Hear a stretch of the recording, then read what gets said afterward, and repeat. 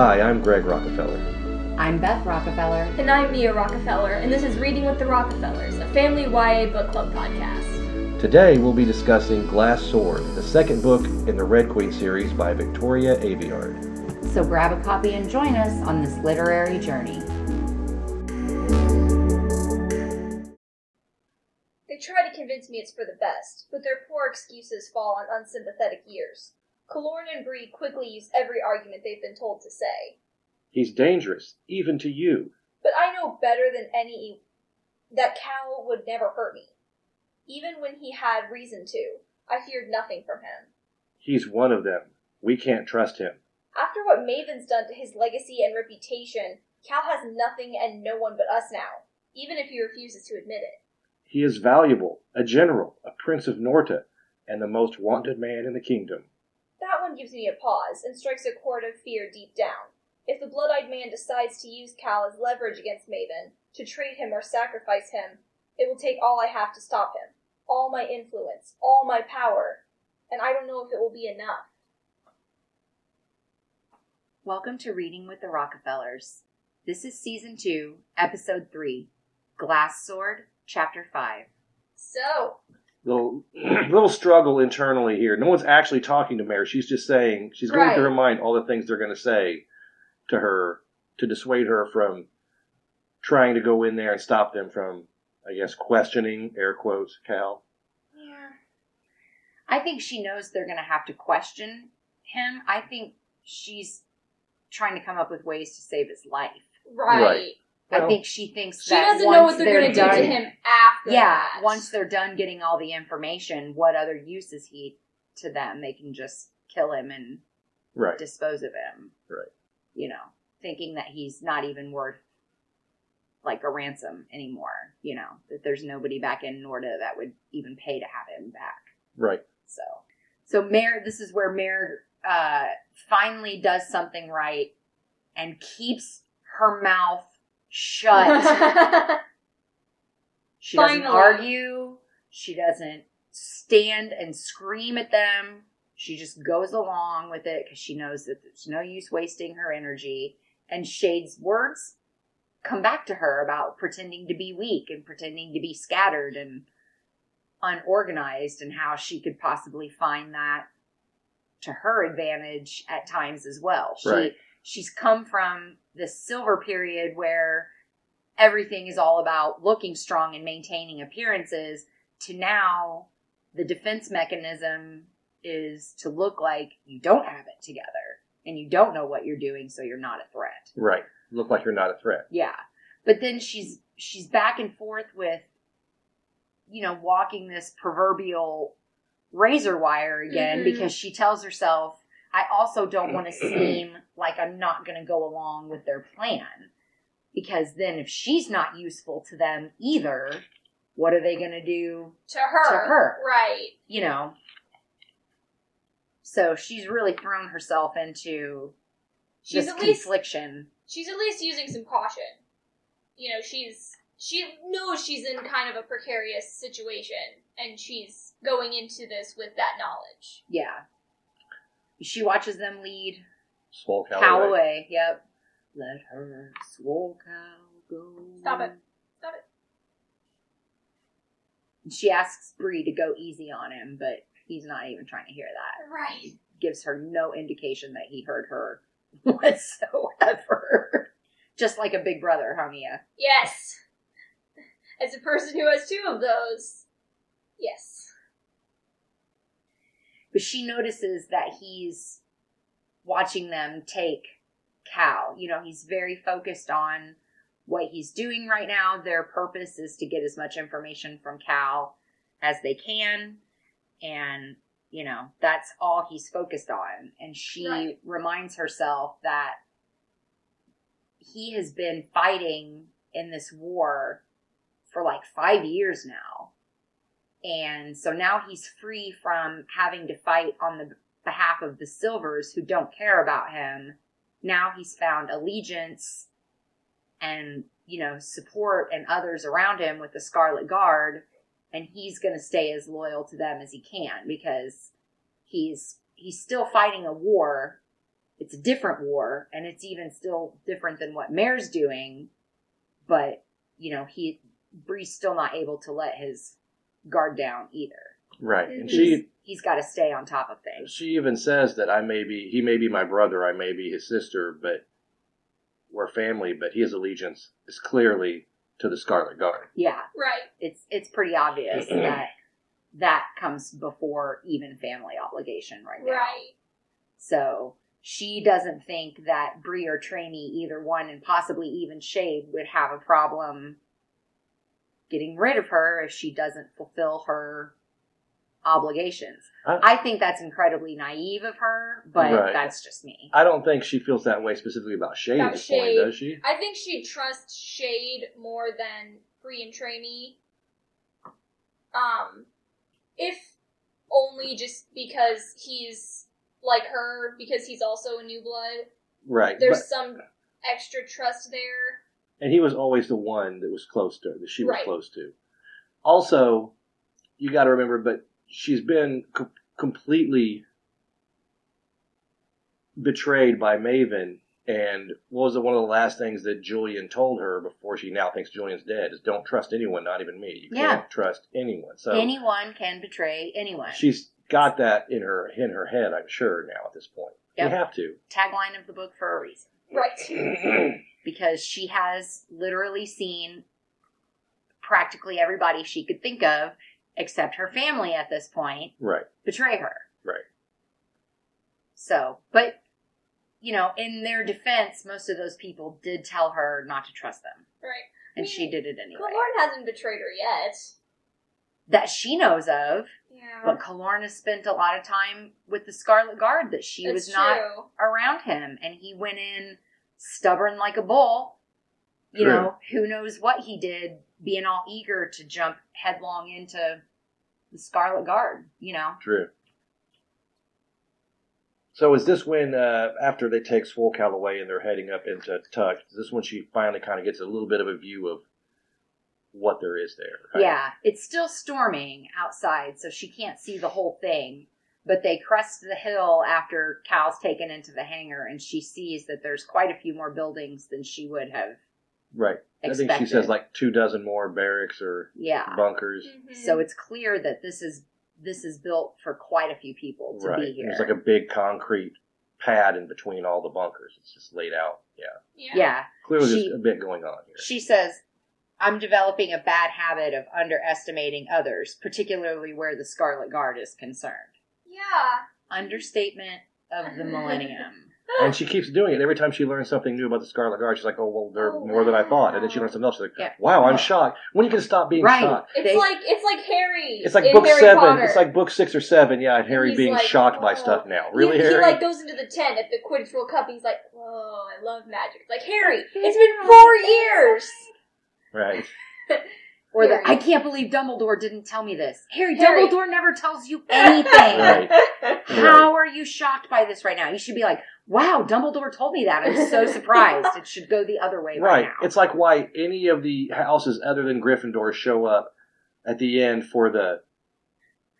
It's totally pointless. Gryffindor's going to give... The house cups. Why does Slytherin get excited anymore? Yeah, he's going to give 50,000 points to Gryffindor and make them win every year anyway. 50,000 points to Gryffindor. So... You can tell but that's we for are our a Harry Potter podcast. family. Right. Like the world needs another Harry Potter podcast. But the point is, she should have seen some. But it's the Scarlet Guard is this island is clearly more than she would have thought, which she should have realized was going to happen. Because every time she gets in one of these miraculous new machines with the Scarlet Guard, she goes somewhere where she sees something that's like, oh, the Scarlet Guard is more than I thought it was. That should be the tagline of this book. The Scarlet Guard is bigger than I thought it was. Right. But she doesn't trust. She goes on a little bit of a monologue here about how she doesn't trust the Blood-Eyed Man.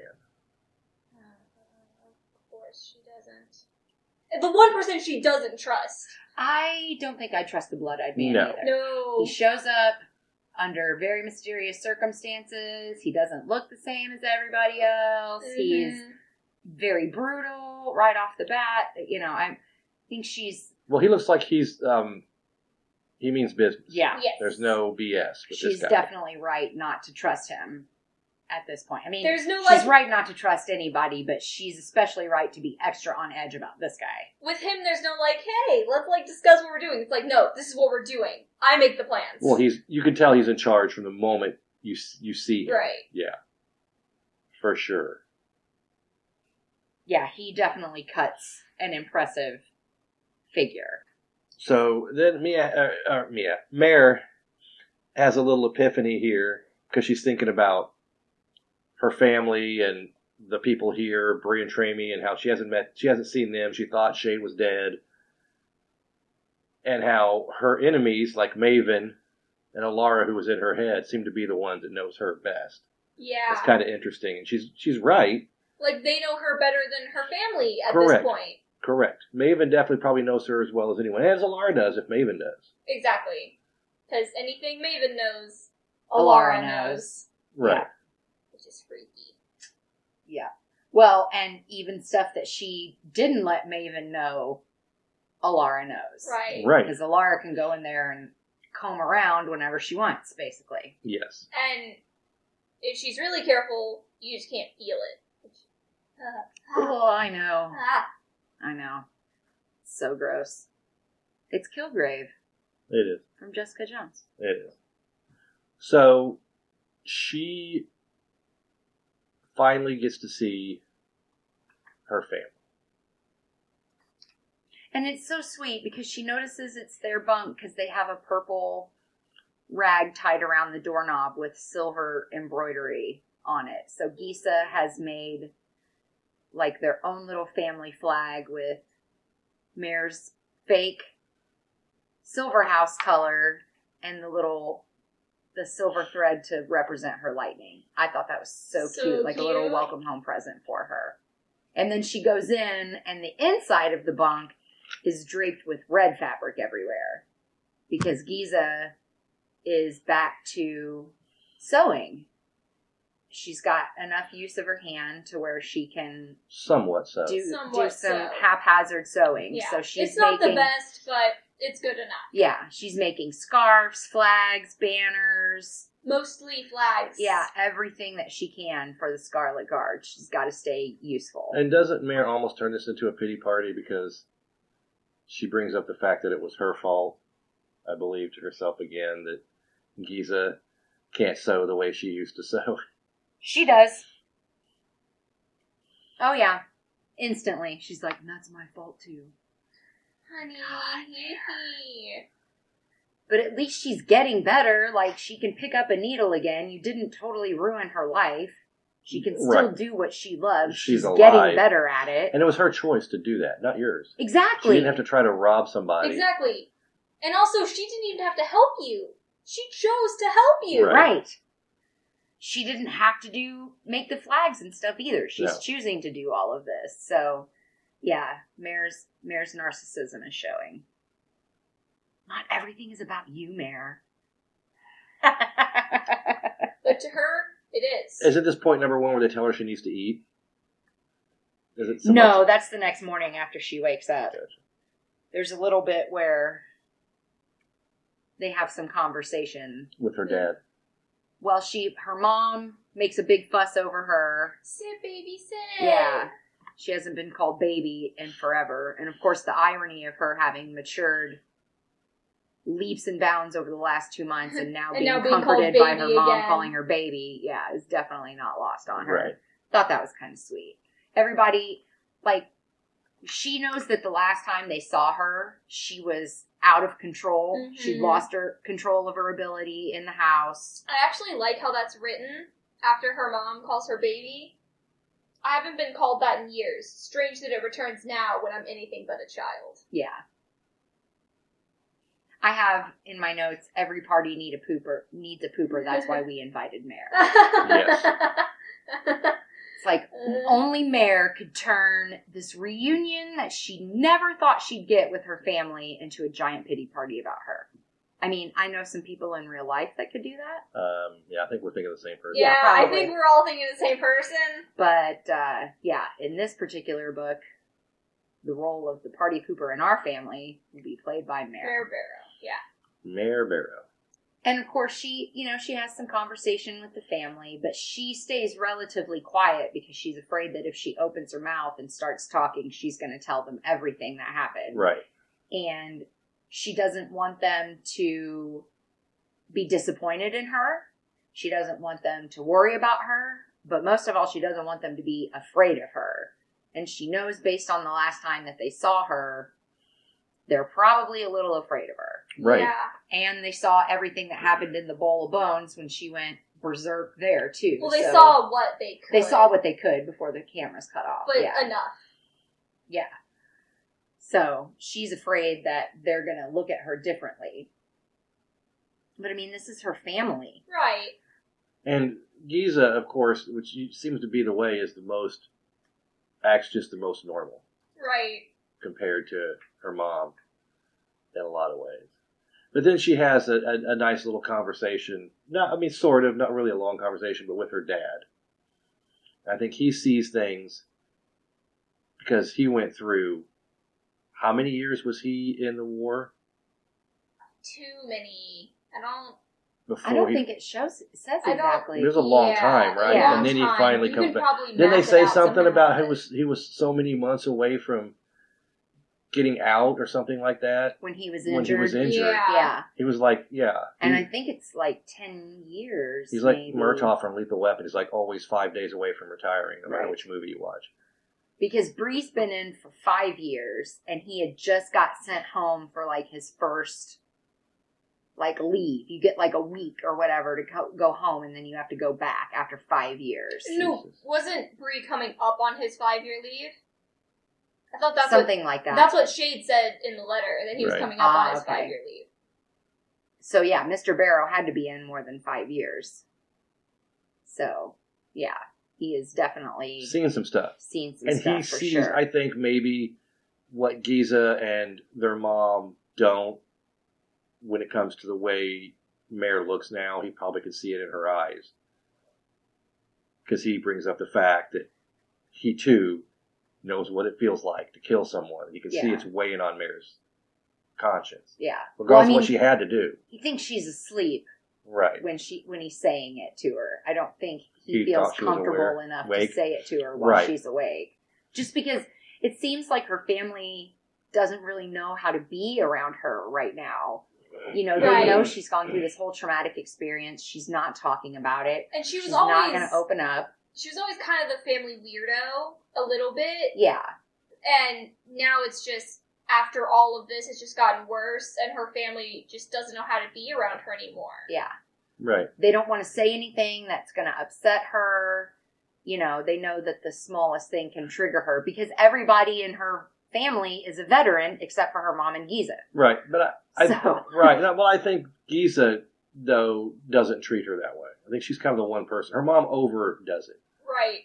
Overdoes the lovey-lovey stuff. But I think Giza kind of just treats her like Mare. Exactly. She's really the only one in the family, other than Shade, that kind of just treats her like Mare. Right. Yeah, even Shade has they have this new kinship that they found Right. over these abilities. So it's not like he used to treat her anymore. It's still treating her like a human being, Yeah. but in a different way than it was when they were just Because brother they and share sister. something and know something that no one else, even the family knows about their ability, they still don't understand it. Exactly. But Like when they were teleporting to get out of Nersea, and Kaloran didn't get it, but she completely understood what it was like to be ability worn. And you Mhm. used your ability so much that you can't you use get it anymore. tired, Right. and you that's where physically Shade feel was. tired. Right. Like it wears on you physically, Yeah. not just your ability. Yeah. Because I'm sure it's something that has to activate like every system in your body, Oh, sure. you know, and then once all of that is done, you've exhausted all the energy. Sure. That's again why Wonder Woman doesn't just lead with the arm arm cross. thing. Comic physics.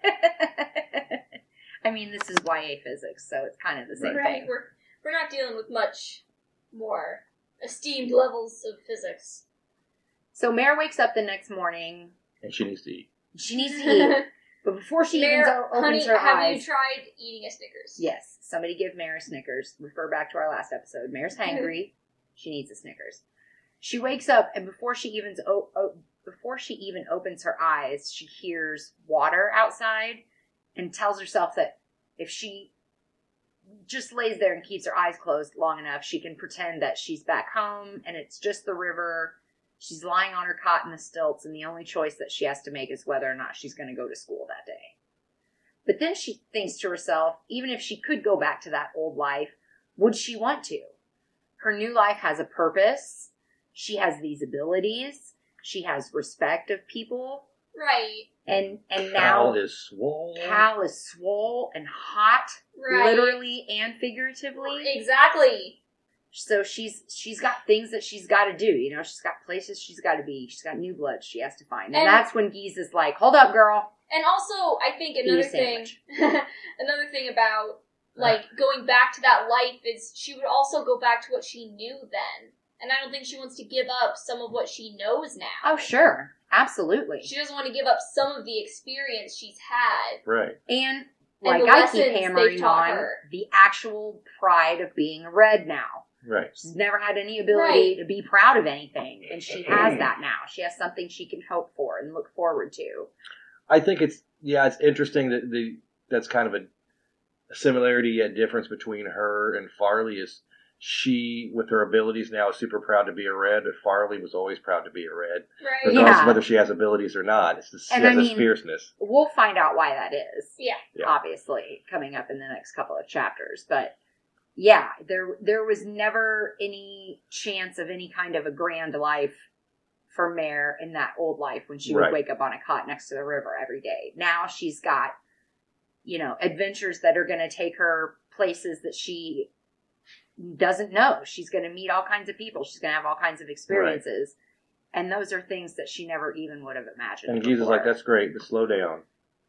You and Natalia Dyer go eat a sandwich For together. But she real. Don't says- split the sandwich. You and You and Natalia, Natalia both have your own own sandwich. But she sandwiches. says, but we split a Tic Tac for lunch. No No. splitting the Tic Tac. You get a Tic Tac, Natalia gets a Tic Tac, then go out for ice cream sundaes. For the love of God. But of course, Mare doesn't know where the mess tent is, so Giza has to show her.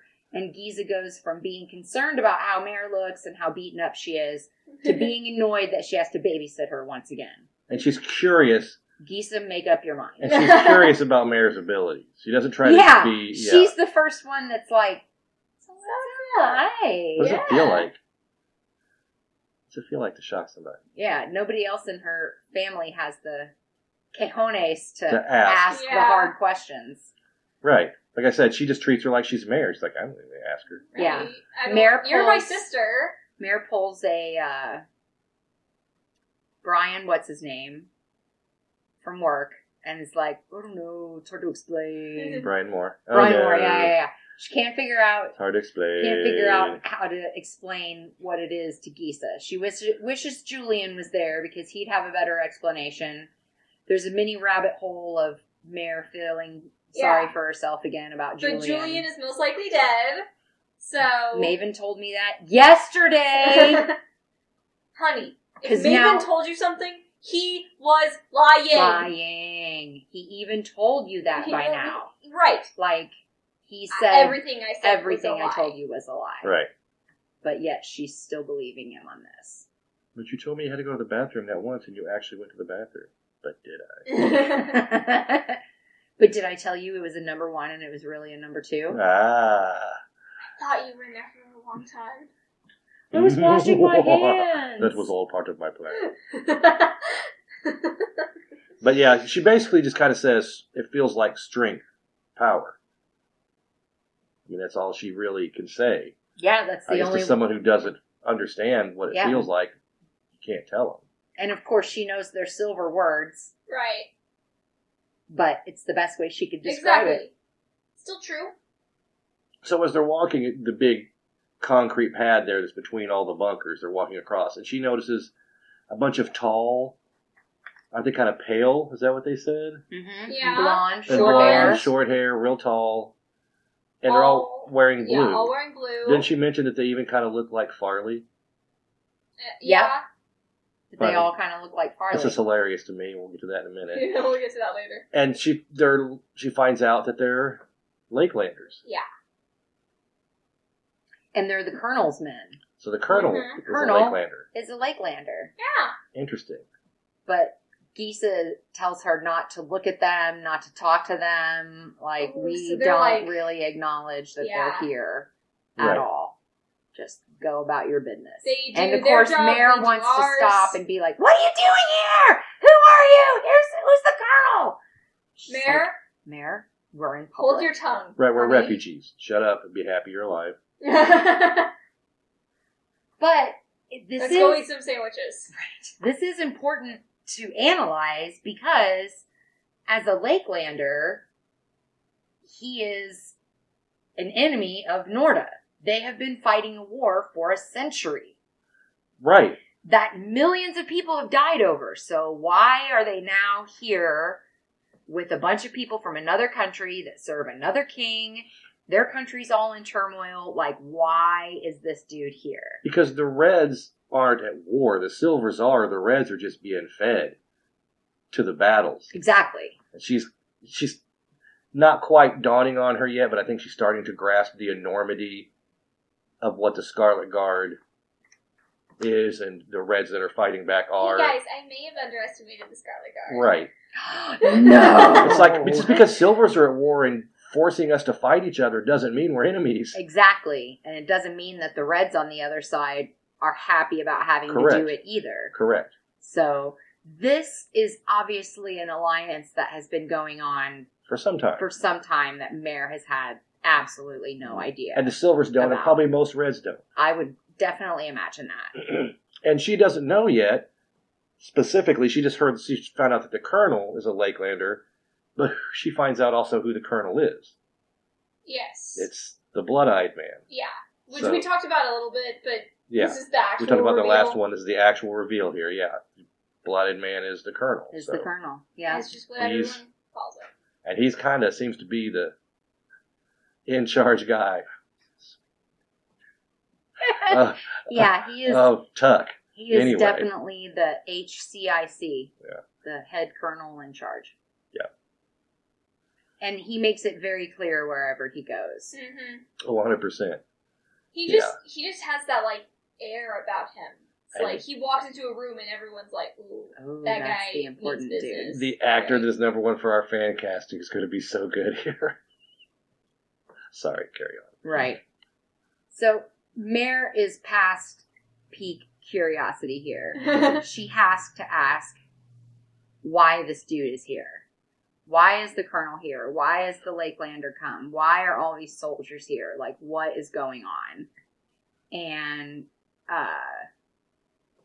Gisa tells her that after everything happened in Archeon, after all that went so south, and they lost so many guard members down in the sewers, that the colonel is not happy that Captain Farley failed, and he has come here to take care of it because he does not like failure.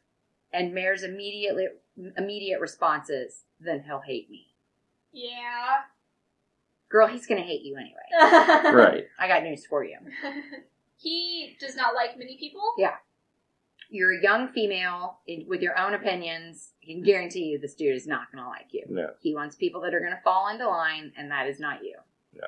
Maybe you should take a page from everybody else that's around this dude. Right. Like, let this be the one time that you, again, Keep your mouth shut. keep your mouth shut. Keep your mouth shut. Follow orders. I know it's hard for you, but you gotta do it, okay? Just Keep your mouth shut. don't be a 17-year-old girl for once and do what an authority figure tells Yes. you to do. Yes. So- Listen to somebody with higher power than you and shut up. So does this also mean that Farley is no longer captain, I'm assuming? Farley got her walking papers. Farley got fired. Farley got fired, relieved of her command. Yes. Which Because- is just a nice way to say, I fired you. Yeah. Farley, you fired.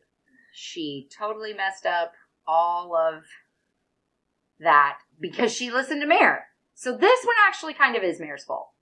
I mean, it's Farley's fault too because she had reservations about the plan from But the this is beginning. like the one thing Mare doesn't actually blame herself for. and she should. Right. The one thing you This should was blame yourself 100% for. her and Maven. She's like, he's right. Cal will choose me. Man.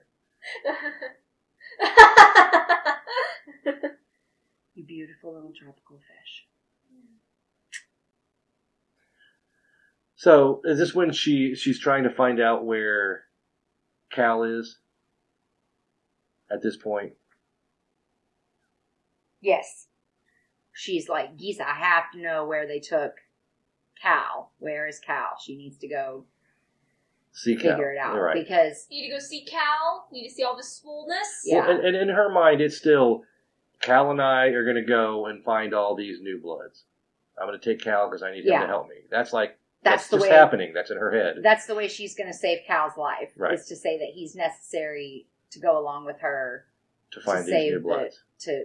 Go find the new bloods. So that's her plan on how she's going to get Cal after this interrogation, debriefing, whatever is over. After the colonel's done with him, she's going to say, "There's no way they'll kill him if I say I need him to go hunt these new bloods." New bloods.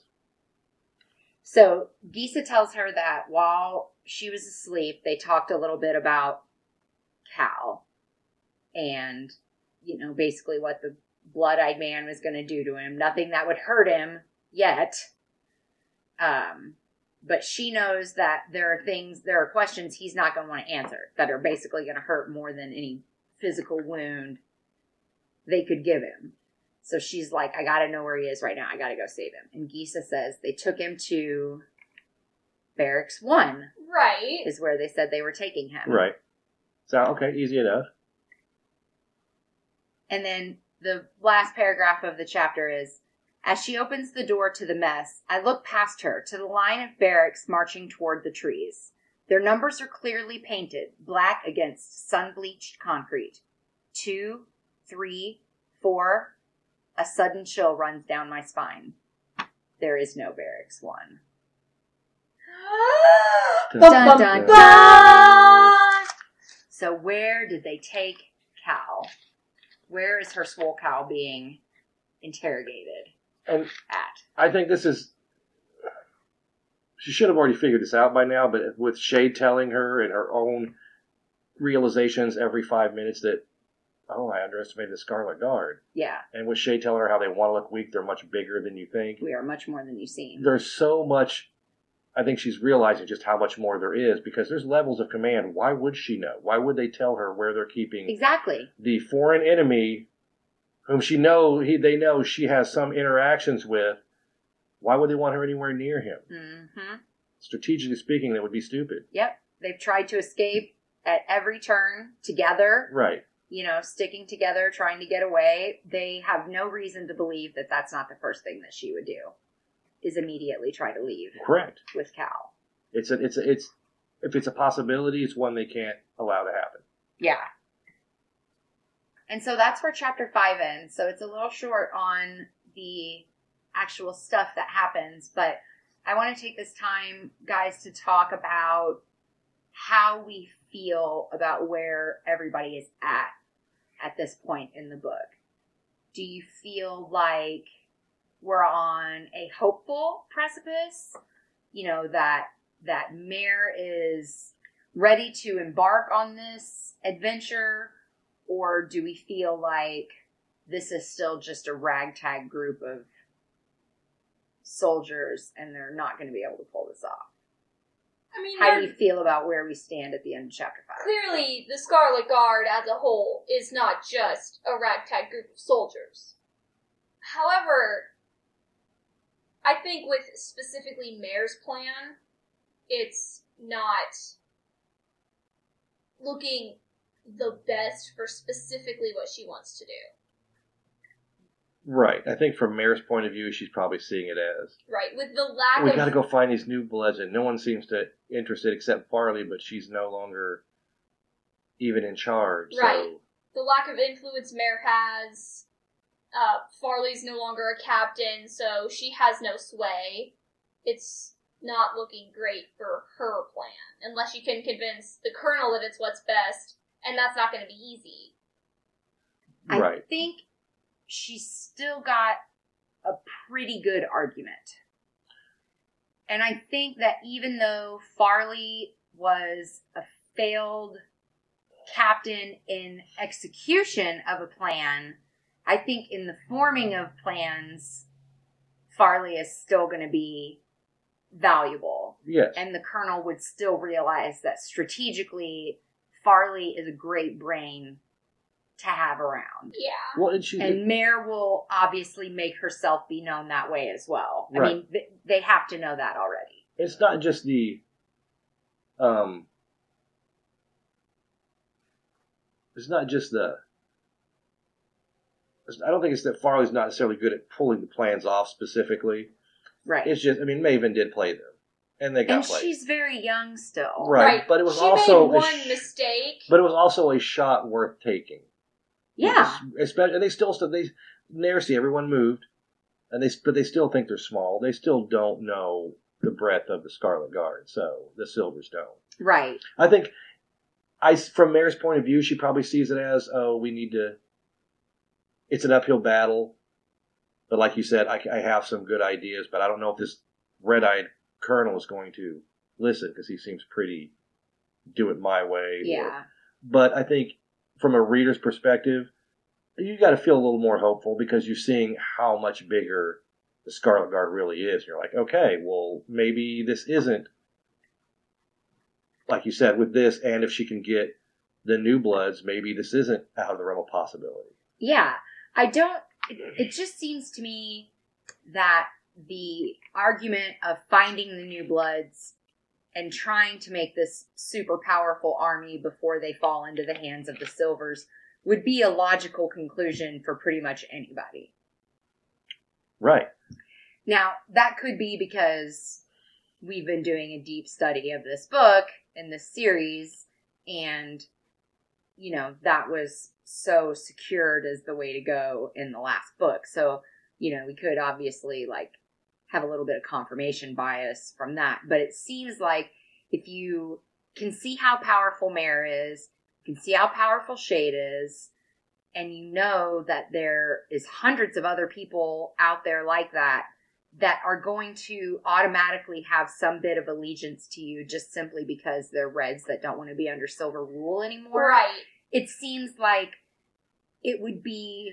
Especially, if I was looking at it from the Colonel, it would be something that would be easy to keep Mare occupied, keep her out of your hair, be like, okay, give this hysterical woman her quest, let her go, give her somebody to keep an eye on her, and let her plan play itself out. Like, all of her other plans have failed. If this one fails and she dies, then oh well. You know what I mean? Right, then she's out of your hair. Yeah. She died. It's like, it's a fairly simple mission that she wants to go on. Why not just let her go on it? Do we even know if the Colonel for sure knows about the list?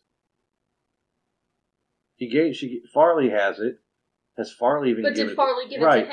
Has it gone past Farley at this point? We don't even know. So she doesn't even know if the Colonel's aware at this point. Maybe she's also thinking, well, he may not even know.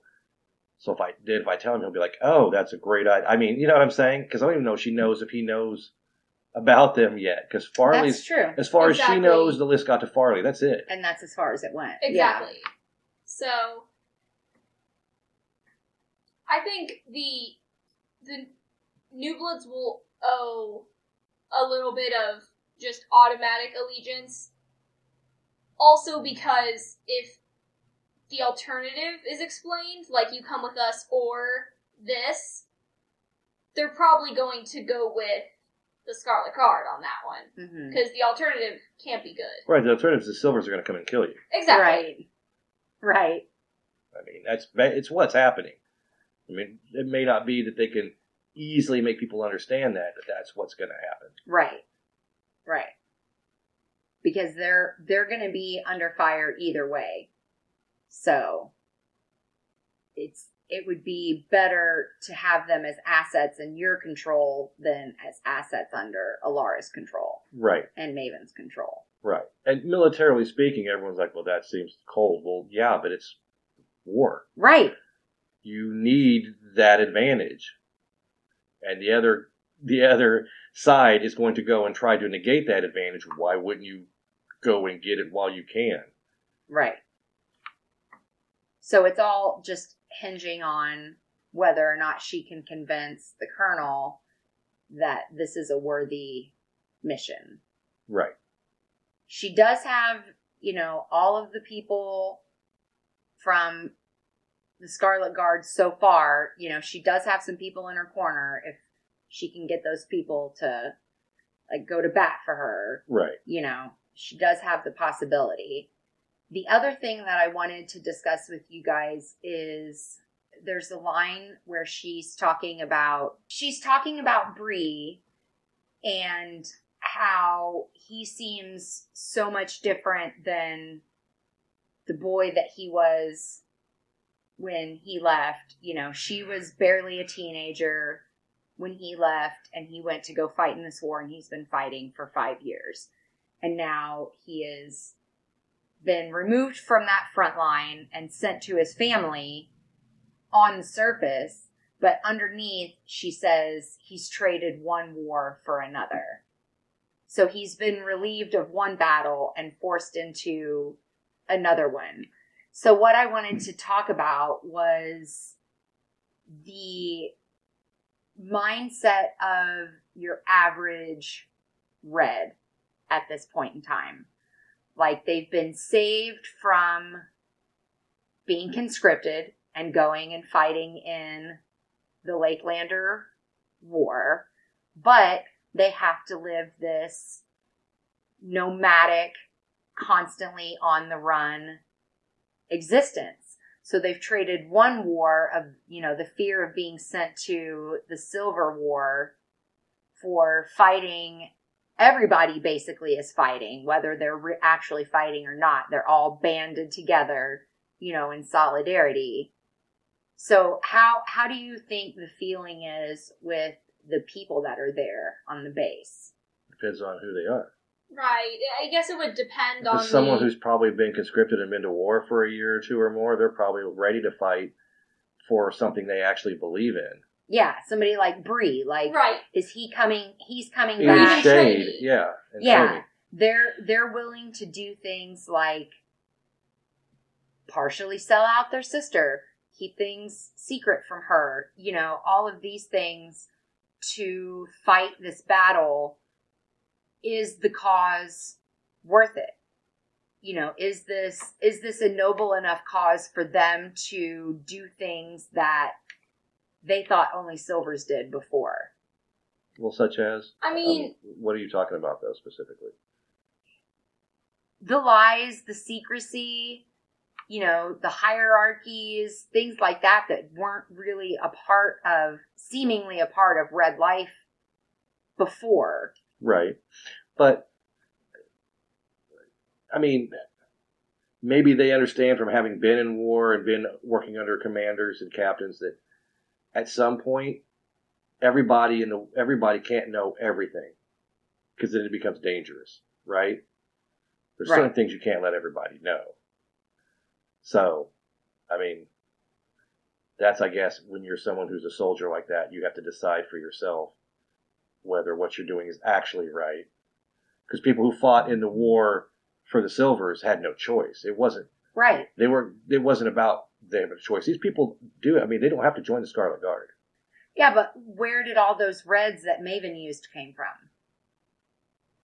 Where he rounded them up from somewhere. There were servants. So the ones that are still there that didn't leave to go fight with the Guard, they're going to be used still as pawns in the Silver War. That war, them being under the Silver Thumb, is not going to stop unless they join the Guard. You know what I mean? Unless it's either fight for the Silvers and don't advance the status of your people at all, or give up your life and follow the Scarlet Guard and have some chance of your people being free and rising up. I think you just said it right there. I mean, that pretty much says it all. I think... You got to remember... Oh, go ahead. If it were me in this situation, I would probably say that at least trying to fight against it is better than maybe having a slightly easier life, but still always being scared. Well, yeah. Look at I think the fight is worth having a more difficult life. Right. Let's look at the life that they had, though. Right. I mean, it's not like they had much. And then you look at, like, the techies who live in that one little square area and have, like, their life expectancy is nothing. I mean, they don't have lives, really. It's been this way for so long, they don't know what it's like to not be where they are. They don't understand how much they don't they're actually missing live, if they weren't under thumb. Survive. Right. So it's kind of hard because they don't understand fully what it would be like without the Silvers. Yeah. What actual freedom would be like. But, I mean, yeah, they don't have a choice. Yeah, it's either one or the other. Yeah. But I think I think most would probably, at least if you're fighting for something, you're fighting to end it so that your future doesn't have to deal with this. You're choosing to fight for what you care about instead of what you're forced to care about. Right. Your life may be a little easier if you go the other way. But, yeah, for the future of your family, your kids, your grandkids, your great-grandkids, what kind of future are you leaving for them? Do you want them to grow up knowing that they're probably going to go get conscripted and have a large chance of dying? Yeah. Right. And just be another body on a pile. Right. Or do you want them to have an opportunity? Are you willing to say, no, I'm going to fight for this because then at least they'll have an opportunity to do something different? I'm not doing it for me. I'm doing it for the future generations. Right. So, but yeah, I mean, they definitely don't have a choice as to fighting, because it is either one. You're going to be forced to fight if you don't do anything, or do you choose to fight against it? So yeah, but I think it would be better to fight in something you believe in, or fight to end your oppression. Oh, for sure. But again, you've got the Lakelanders and your Nortons, and they're not supposed to get along, even though the Reds have no reason not to, other than the fact they've been forced to fight each other for a century. So it's kind of an odd dynamic. Excuse me. This was something that Mare had talked about relatively early in the first book, was the possibility of Reds in other countries rising up and joining this. Right. And I think she's realizing it's already happened. Yeah. She's like, oh, man, this is already going on. You know, there's things that I feel like I said earlier, we're on the precipice of something so huge that so many of these people never had the opportunity to even imagine they would be a part of. Correct. So many people who didn't have a purpose, who didn't have anything in their life going on other than just existing from day to day. Now they have something that is actually worth putting their energy towards and their own freedom. But they have to be in this still controlled environment. It's very much like when Katniss went to District 13 in the Hunger Games. Right. And she realized real early on that things weren't right in District 13, that they were just trading one captivity for another. You know, everybody in District 13 was the same thing. Everything had to be the same. They all wore the same clothes. They kept to their schedules. You know, it was so regimented. She was like, hey, this is not cool. You know, now this is a different situation. It seems like the Guard allows you to live your life a little bit more. You know, you're kind of, the families are left to still be families. Right. Doesn't seem like they're taking anybody that doesn't want to fight. There are plenty of people that want to go fight. But there are families that have basically traded one form of captivity for another. Just at the chance of having that freedom at the end of the tunnel. Yeah, I think it's a chance worth taking. Yeah, it's just an interesting part in, you know, where we're at in the book. You know, early on, we've come off of all of this stuff from the first book, downer, stopped at every turn, you know, but now finally, if the Colonel can be a piece in play, that we could finally have something that's real and, you know, true and helpful to these people. Right. Yeah. And I think if you've grown up until you're, was it 17? Did you get conscripted? 18. You've grown up your whole life knowing that you don't have a specific skill, which only a few do, and that you're going to go to war, and that you're probably going to die in a few years. And then you go and you're in that war for several years, and then you have an opportunity.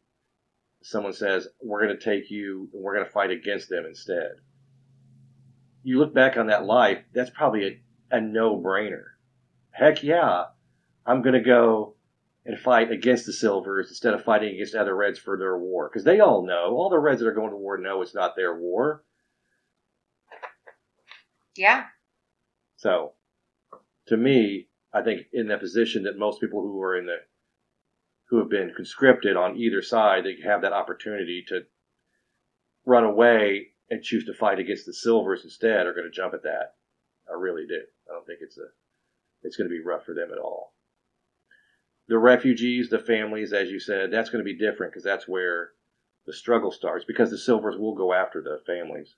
Oh, yeah, 100%. And so they have to be, like you said, still together, but not in their homes. They don't have anything more than they did. Not necessarily a whole lot less, most of them, honestly. But, yeah, it's an odd dynamic. And then you throw in the fact that there's differing Reds, groups of differing Reds, all of whom supposedly are at war with each other, coexisting on this island. It's kind of an odd juxtaposition. It's got to be super confusing for Mare.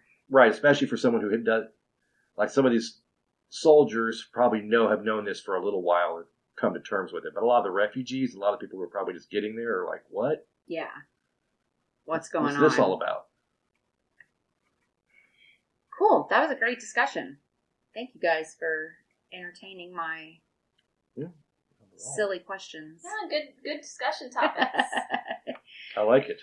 Last week we teased a new twist on fan art for this week. Yes. And I'm super excited to feature this account. Instead of just one fan art this week, I'm going to feature a whole account.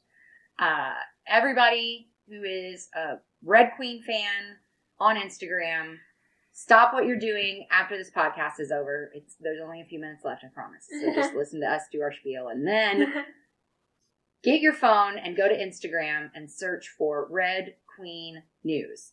All one word, just like an Instagram tag, Red Queen News. It is a huge Red Queen fan who is doing costume designs that she wants to see in the Peacock special, and they are epic. So everybody go check out Red Queen News on Instagram. I'm going to show Greg and Mia some of the stuff that this person has done and how awesome it is. Yeah, I'm excited to see these. We talked about it, but you didn't actually show them to us yet. We haven't seen it yet, have we? No. Oh, are you going to be able to throw any of those up? I'll double check with the author and make sure. See if we can get the rights to just to let us use some of them, because they are so cool. So this is the female red Scarlet Guard uniform. Let me see that again. So is that what Farley would be wearing? Yeah, be what Farley and other other females ahead and would picture be wearing. Natalie Dormer in that. Doing it right now. And then also try picturing Maya Hawke in it. I could picture Maya Hawke in that as well. Yeah. This is the Alara one. Oh, I dig that. Oh, that is cool. Super cool, right? That would look really good on Emily Beecham. It would. That'd be so epic. And this one was just posted yesterday. This is Evangeline. Oh, yeah. Oh, wow. Oh, wow. So next week will be, next week where we're recording, you guys will have already heard it by the time this episode comes out. But as we're recording this episode, the second part of the Fantasting episode has not been released to the feed yet. So I don't really want to talk about who we have playing Evangeline, who our cast members were. We have two really good ones. We have two really good ones. Yeah. And I could see both of them in that outfit, rocking the snot out of that outfit. 100%. And then there being one that's a very close modification that she wears into battle.